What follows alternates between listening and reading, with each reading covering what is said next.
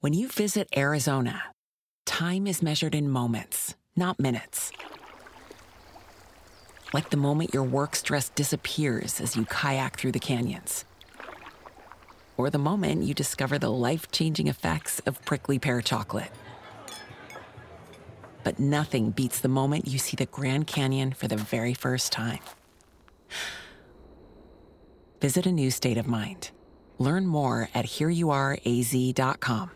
This is The Waves. This is The Waves. This is The Waves. This is The Waves. This is The Waves. This is The Waves.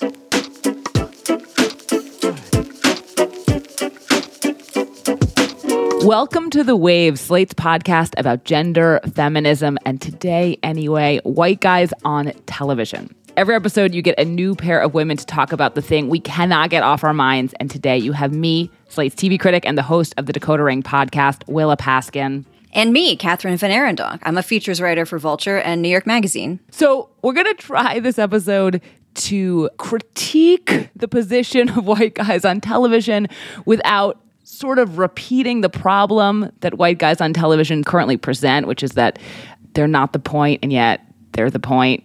I want to dive in by talking about this great piece that Catherine wrote for Vulture about the crisis that white guys are going through on television right now. Maybe it's not really an emergency. It's not so bad. So white guys are still, of course, all over television, as they are in the world, but they are on television in a different way, and certainly in some new shows than they have been in the past. And you can see that in shows like Peacock's sitcom Rutherford Falls, AMC's genre-bending Kevin Can F Himself, and the two big hits of summer, HBO's hotel drama The White Lotus, featuring a bevy of white guys who we're going to get into, and of course, Ted Lasso. Basically, the white guys who used to be TV's default protagonists are not, but who are they? And what does it say about them and us? Catherine, if I were going to keep talking now, I would just shamelessly poach from your piece. So why don't you tell us its central argument? Yeah. For one, I think the framing of it as a crisis, it has been really interesting to see responses from two different sides of sort of people who look at the headline and then are immediately put off by it. People who are like, I don't want to hear about a crisis for white guys. Like, I'm done. We're talked about them too much. And then, of course, from the other, like, terrifying side of white guys being, like, extremely mad at me and sending me all kinds of emails. But it was in response to something I started noticing as a pattern in new television shows that were coming out this summer. And it was something I saw in Rutherford Falls and Kevin Can F Himself in particular. I had this sudden realization that they're like the same show at the core. And the idea is that there used to be this white guy who was the obvious default protagonist of the show. He would be like the dad figure. He would be the beloved buffoon. He might be like the chosen one character or the love interest or this like charismatic anti-hero figure. And now that we have begun to look at the stories that we put on television and say, like, what if we had other kinds of people in the world who are the main characters? That white guy figure no longer works as the protagonist. And all of these shows have been asking, like, well, what do we do with him now? What if instead of being the protagonist, we understand this character as the obstacle? And so that is really this thing that I became really focused on in this piece. Although in something like The White Lotus, it's like, it's not just that he can be the obstacle. It's also like, maybe he can be like the sidekick or like the second thought, the sort of straight up like dad figure played by Steve Zahn, for example, is definitely gets a lot of screen time, but like his story is kind of that he's like lost in his own life with his sort of like beta status. Yeah, exactly. I think that character, White Lotus works a little bit differently because it is more of this ensemble and there are sort of multiple story threads that are being put together. But the Steve Zahn character is exactly this. I mean, he is sitting in his life and saying, I used to be the main guy and now I'm not. And what, do you want me to just disappear? Like, what am I supposed to do now? And I found that to just be a fascinating question for all of these shows to be trying to probe. One of the things that struck me about thinking about this is like the history of this is actually much longer because the anti-hero show is actually also in conversation with this in a different way, which is like, so the sort of whole golden age of TV, Sopranos, Breaking Bad, Mad Men, you know, the whole catechism. That was a way of thinking about like, what if the person that's supposed to be the hero, this like strong white guy, is actually like a total dirtbag, sleaze, charismatic, awful murderer. Yeah. It was sort of having the same question about like, what if this archetype is empty, but it wasn't doing it by saying like we want to then evacuate them out at the center of the show. Yeah. And now we've like gone the step further where it's like kind of not just enough to question it. Yeah. So we're just at the beginning of it, and we're going to get into all of it when we come back.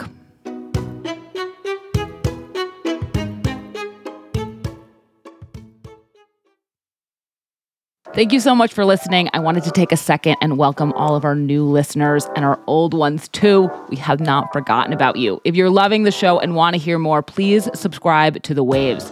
New episodes come out every Thursday morning. And while you're there, check out our other episodes too, like last week's where we talked about the lesson of Andrew Cuomo's downfall. So we were just talking about how, you know, TV has been thinking about white guys actually for a couple decades now, but it's sort of at a new phase. This phase where it's not just like enough to know that the role of white guys is changing in the culture. They might actually have to sort of like change how they function on TV shows. You had this really interesting and I think important point about how the anti-hero character that we have seen all over television for the last, 2 decades, particularly characters like, Mad Men's Don Draper and Sopranos, Tony Soprano, and all of these Breaking Bad dudes, they are already posing an earlier version of this same question, which is like, what if instead of the hero dad who's always great all the time, he was a really bad dude and we understood all of the flaws and like the troubling masculine problems that are undergirding all of these character stereotypes. And I think that is completely true. Like, it is very clear to me that the shows that I'm talking about from this summer are an evolution of this earlier question that was all over prestige TV for the last couple decades. But I think what has been so interesting to see, and what I think is a really nascent form of this kind of character development, is the way that they explicitly pair that guy with some other character, usually a woman, often a woman of color, and they tie their fates together. So the example that I'm thinking of that does this most explicitly is this Peacock sitcom, Rutherford Falls. The premise of that show is that there is this Native American woman, her name is Regan. They invent an Indian tribe. She's a member of the Minnesota Nation. And her best friend, like from childhood, is a guy named Nathan Rutherford, who's played by Ed Helms. And he is just the most classic sort of good-natured, bumbling, occasionally clueless white dude character. And the tone of the show, the feel of the show is going to be very, very familiar to anyone who's watched, like a Parks and Rec kind of situation. They are both obsessed with the town history. Nathan Rutherford's family were the white family that founded this town many generations ago, and he has this huge history museum that he runs, even though he has no experience at all in any kind of museum studies. Regan, meanwhile, has like a master's degree, and all she gets is this little tiny room off to the side of the Minnesota Nation casino. And so it is not just that they're sort of taking this white dude and then shifting him to the side. It is that they create this other character that we can now see that he is shifted to the side of, right? Like, you can very clearly imagine what Rutherford Falls would be like if it were just about Regan, and if the Nathan character were just this little side note and he was obnoxious all the time and she was frustrated with him. But instead, the show really links them together in a way that I find frustrating as I watch the show, show because I just want to watch the Regan parts, but it is also intellectually like I'm totally fascinated by, because I can completely see that it would be like that in real life. I can completely see that he would just be this frustrating, looming figure that she could not escape. And so there is a way that, yeah, it's this problem that we want to talk about, we accidentally recreate by talking about it. And I don't know, there's something kind of honest about how impossible it is to escape that. Yeah, I mean, as you're talking, this is reminding me of, like, honestly now, 15 years ago, 20 years ago, 17 years ago, there was an NBC sitcom called Outsourced that was set in a call center in India, and it was all the characters Indian except for the protagonist, who was like, you know, a John Krasinski type, basically. And I wrote a piece about it that was sort of like, the show is basically saying, or like the network and the people making it, we need you to have this point of view white guy to like get into the world of this show. Yeah. So in something like Rutherford Falls or all these other shows, you know, it's like, basically it's like, how real is this? Are they like having their central protagonist white guy and problematizing him too? Like, are we getting to do both? Which is just like, so the more interesting character is not the Ed Helms character, but like in including him in promotional materials and including him in like the setup of the show, does that just make it seem to most viewers who maybe are not as like interested in some of these questions, like, oh, this is just like a regular sitcom, like this is Parks and Rec, I know what I'm getting into, and I actually don't want to watch a show where like the lead is a woman or the lead is a woman of color. I think there is just like a lot of having your cake and eating it too, and I don't actually even know what the other solution is. Like, you know, you did this interview with Mike White, who's, you know, a writer and director and creator who also created Enlightened and who wrote The White Lotus. I mean, it was a great interview, and he was really honest about some of this because it's sort of like the logical conclusion of some of sort of the more representation-minded scans on like what TV should be like, is basically that maybe like white guys shouldn't be making TV at all, or like maybe they shouldn't be on TV at all. And I don't really think like that's not going to happen. Obviously, we're so far away from that. In that piece, the interview, sort of, he's talking about like how you should do everything you can to get more people making shows, more people having power. But does that mean like, but he still wants to make shows too? Like maybe he should be able to do that. And that conversation is actually like a very sort of, I think it's a pretty elevated conversation. Yeah, I think there are two things here. The conversation with Mike White, I felt so lucky that he was willing to be as generous with that point of view that he was. And I am so appreciative of any creator who you talk to who is just, you know, immediately like, here's how I really feel about this, instead of giving you, you know, the 12 paragraphs of network polished whatever. But I was also really surprised by his admission that he didn't work with a writer's room. And sort of that is the one area of that conversation where he kind of glanced off rather than digging into that decision more. And this relates to my second point, which is that I think we have this sense of like a zero-sum game, you know, where it's like either the more interesting character or we're centering the white guy, or it's white creators can make stuff or they can't make stuff. And I think what I found most fascinating about a show like Rutherford Falls and The Chair, which is a Netflix show about that, you know, about an academic satire that I think is also part of this conversation, is that there is this narrative way that you can imagine it not being zero sum, that the existence of both of these characters together do not have to mean that like one character is taking away from the other character's time, or that like a Mike White show either gets made or it doesn't, and like thus white creation happens or it doesn't. Like there is a version of all of this where the thing that gets made is more interesting, is more rich, is more telling to where we are culturally, because it is a product of multiple voices, or because it gives us both of these characters together.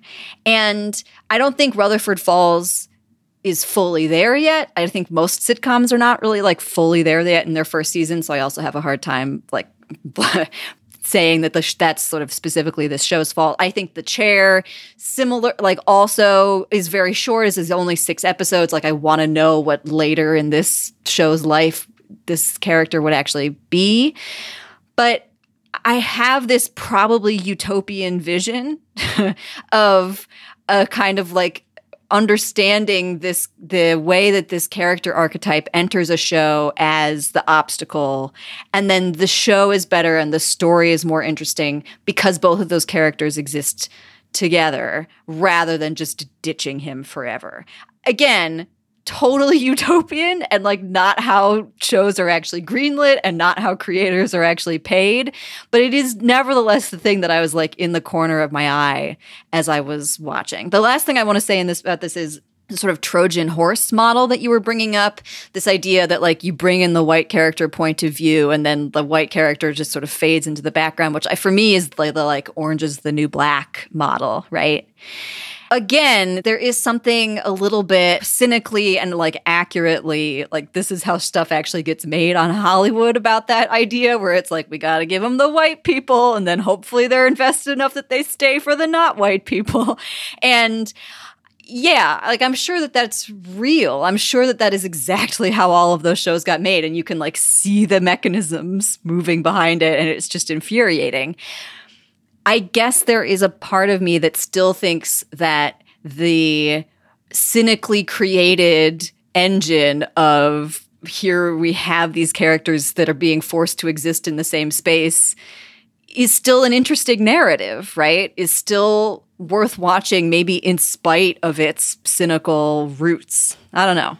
I want to talk about the sort of like the utopian idea of this when we get back, which is to say I would like to talk about where Ted Lasso fits in. We're going to take a break, but if you're enjoying The Waves, we would love it if you'd like and subscribe to The Waves wherever you get your podcasts. And if you want to hear more from Willa and myself on another topic, check out our Waves Plus segment, Gateway Feminism, where today Willa and I talk about one thing that helped make us feminists.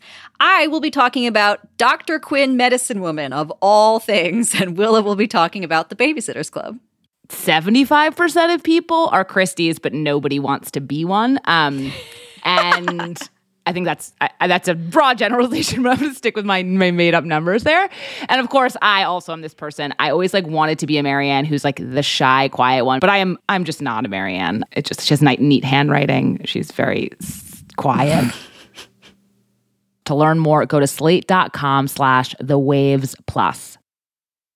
Okay, so I want to get back to what we were talking about and sort of like the way that these white guys can be sort of like deputized in cynical and utopian ways. And I want to get into like the most utopian white guy that there is out there right now, which is Ted Lasso. But I do sort of want to just open the context like a little bit and say that, you know, even as all of this is happening, like if you look at what's airing on HBO right now, like HBO has become a channel about rich white people.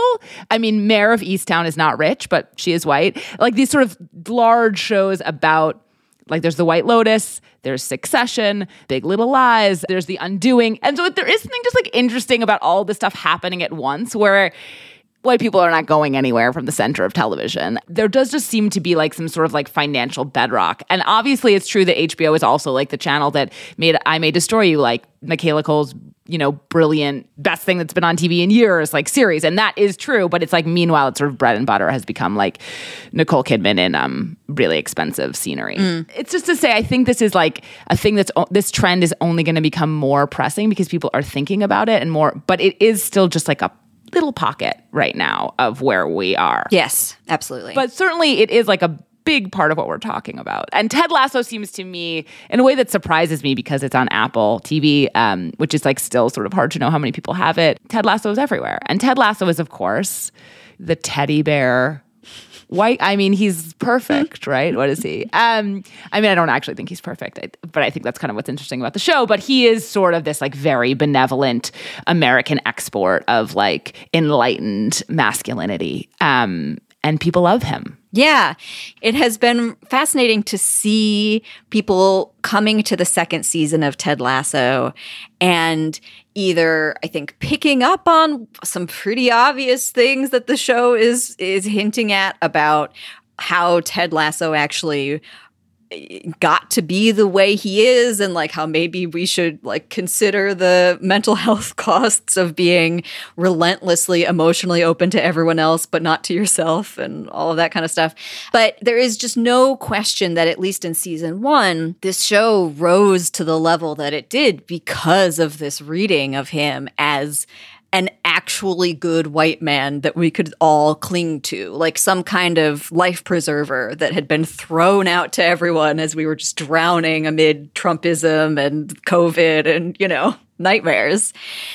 And the show is canny, I think, about the way that creates all kinds of traps for this character about likability and how you create story out of some kind of airless perfection of character. And it also reminds me of another really great moment in this conversation that I had with Mike White about The White Lotus, where he was like, look, I'm not an idiot. Like, if I wanted to write purely virtuous characters, I believe that I could do that. Like, if I wanted to write characters that just everyone embraced and everyone was like, they're amazing, I think I could do that.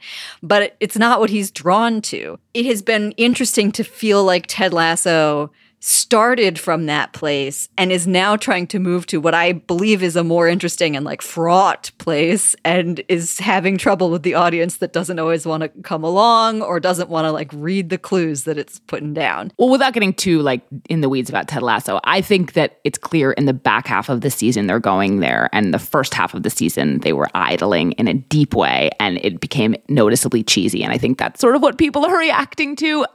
Like that it just isn't as good as it was because it's sort of saving this complication. Yes. I guess the thing about Ted Lasso to me is I really enjoyed last season, and had this sort of element of surprise. Like you just didn't know what you were getting into, and then you got this like very lovely rom-com basically, and that's always a thrill. And obviously we sort of knew what we were getting into this season, and that's always more difficult. Ted Lasso strikes me as being almost explicitly like America propaganda. I mean, he's very, as you mentioned, it's like it's in the Trump context of him being coded like explicitly like as this red state athlete man who is instead of being whatever your stereotype about that might be, like a football coach, is, you know, doesn't care about winning, only cares about feelings, is so open to other cultural traditions. It's just like this beautiful American export when what we're actually exporting is so much more scary and toxic and frightening. And I guess I just have been...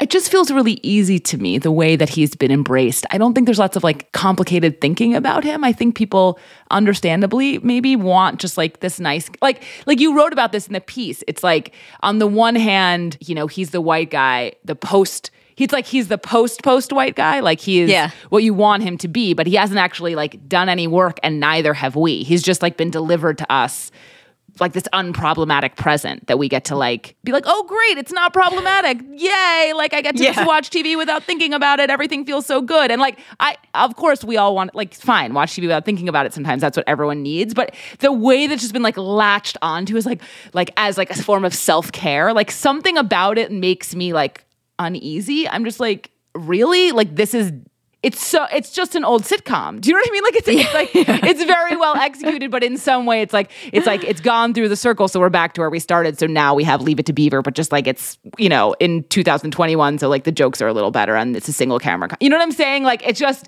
I'm like, oh, have we really gotten anywhere? Or is this just clever enough to get us back to where we wanted to be this whole time without having to feel bad about it?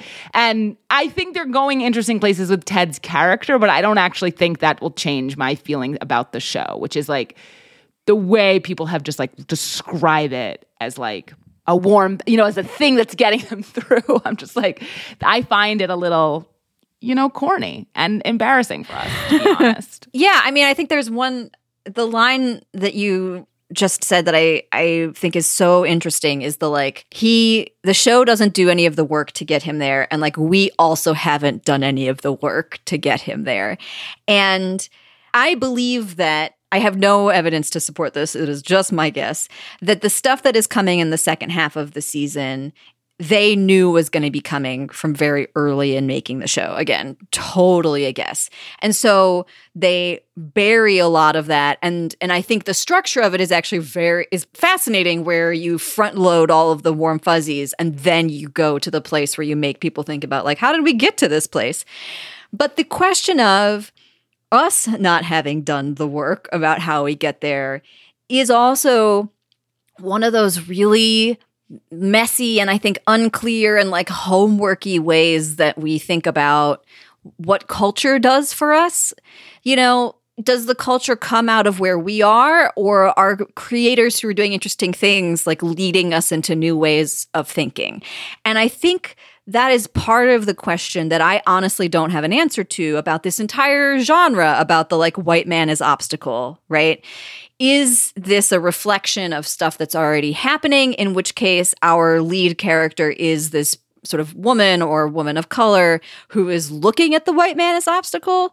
Or is our default perspective like, we were the bumbling white guy and we've entered this show and the show is now trying to get us to do this work about looking at ourselves, right? Right. Like, how much is this like vegetables and how much is this like just making art in this moment in time? And I think I think you can feel the difference in those shows sometimes. Yeah. Which, sort of to your point before, doesn't mean they don't necessarily have something worthwhile if they are vegetables or if they are just, you know, where we are in this moment.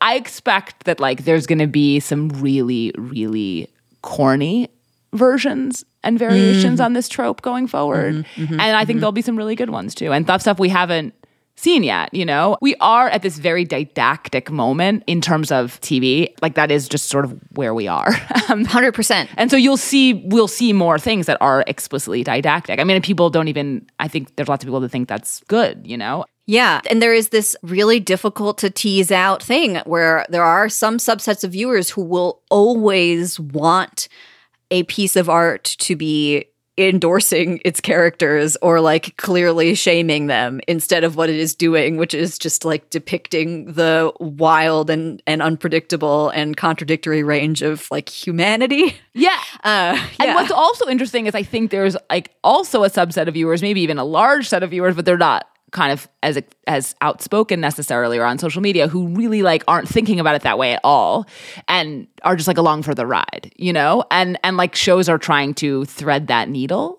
And Ted Lasso has thread that needle pretty well, right? Like, Ted Lasso is hilarious in the sense of like both absolutely serving people who want like it to be very clear what the show is about and people who don't want to think about what the show is about.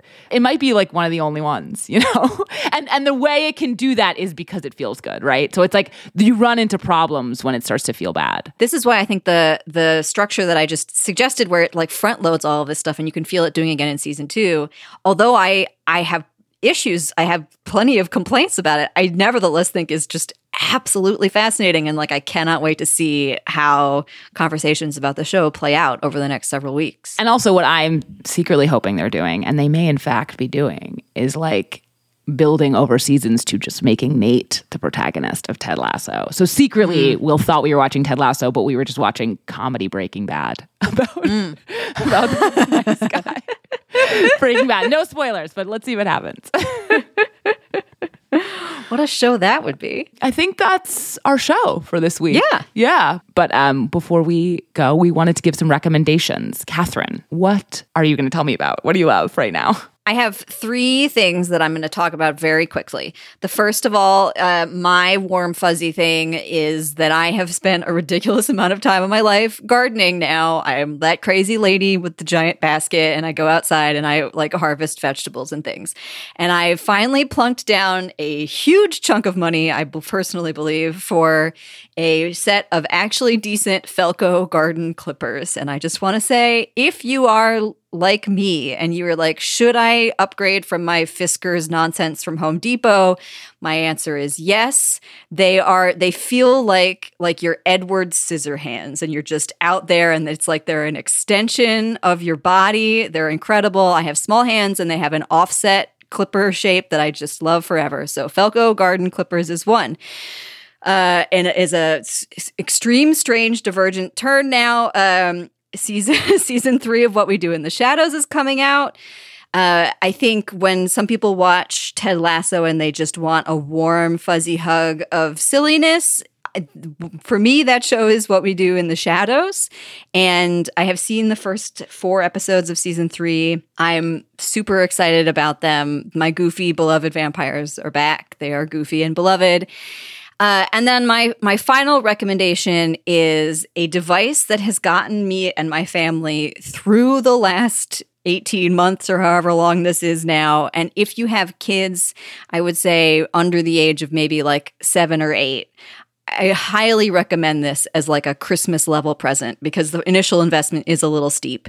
It is a thing called a Tonybox. It is a soft-sided Bluetooth speaker, and it has a little magnetic figure that can attach to the top of it. And it is basically like story time that your even, say, 2 or 3-year-olds can totally control themselves. You can buy tons of figures to put on the top of it, so all of your Disney stories and whatever, and your kids can listen to them whenever they want. It is how I have gotten any work done for a very long time. My hack, though, is that they sell these creative figures and they tell you you're like supposed to read stories into them so your kids can listen to. No one has time for that. I can't sit there recording content for my children. That is not how this goes. But what you can do is download any of the thousands of free hours of kids' storytime podcasts as MP3s and just upload those suckers. And my kids are obsessed with them. They have fixed bedtime. The Tonybox, a thing I will love forever. I want to tell you, Catherine, that in all seriousness, I saw you tweet about the Tonybox like months ago and like fell down a rabbit hole where I was like, am I getting this for my children? This looks amazing. And then I didn't, but now maybe I will. My recommendation is a book. And it's a book you've definitely heard of, but it's Richard Powers' The Overstory. Ooh, his yes. award-winning novel about trees, which I finally read this summer because I was like, it's summer, I'm going to read a big book. And it's great. Everyone says it's great. It is in fact great. But my note about it is it's a book about trees, like the importance of trees. And everyone says that. But in fact, it is also about people. Like there is really a plot. There's 100% a plot and there's 100% a lot of characters. And I almost feel like I was oversold about the trees. Like the Overstory was oversold as being about trees in a way that meant me thinking like I was just going to be like learning about like sycamores or something, like chapter after chapter. But in fact, it contains like, it's a real novel with a real story. And it's wonderful and also will make you have lots of feelings about trees and the environment as if, if you're already having too many of those feelings, be warned. But I thought it was going to be a slog and it was not. It's wonderful. Everyone should read it. That's our show this week. This episode of The Waves is produced by Asha Saluja, who's filling in for Shayna Roth. Susan Matthews is our editorial director, and June Thomas is the senior managing producer of the Slate Podcast Network. If you like the show, be sure to subscribe and rate, review wherever you get your podcasts. And please consider supporting the show by joining Slate Plus. Members get benefits like 0 ads on any Slate podcast and bonus content of shows like this one. It's only $1 for the first month. To learn more, go to slate.com/thewavesplus. We'd also love to hear from you. Tell us all of your Ted Lasso feelings. Email us at thewaves@slate.com. The Waves will be back next week with different hosts, a different topic, but the same time and place.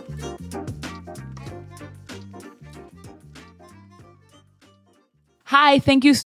Without the ones like you, who work tirelessly to keep things running, everything would suddenly stop. Hospitals, factories, schools, and power plants, they all depend on you.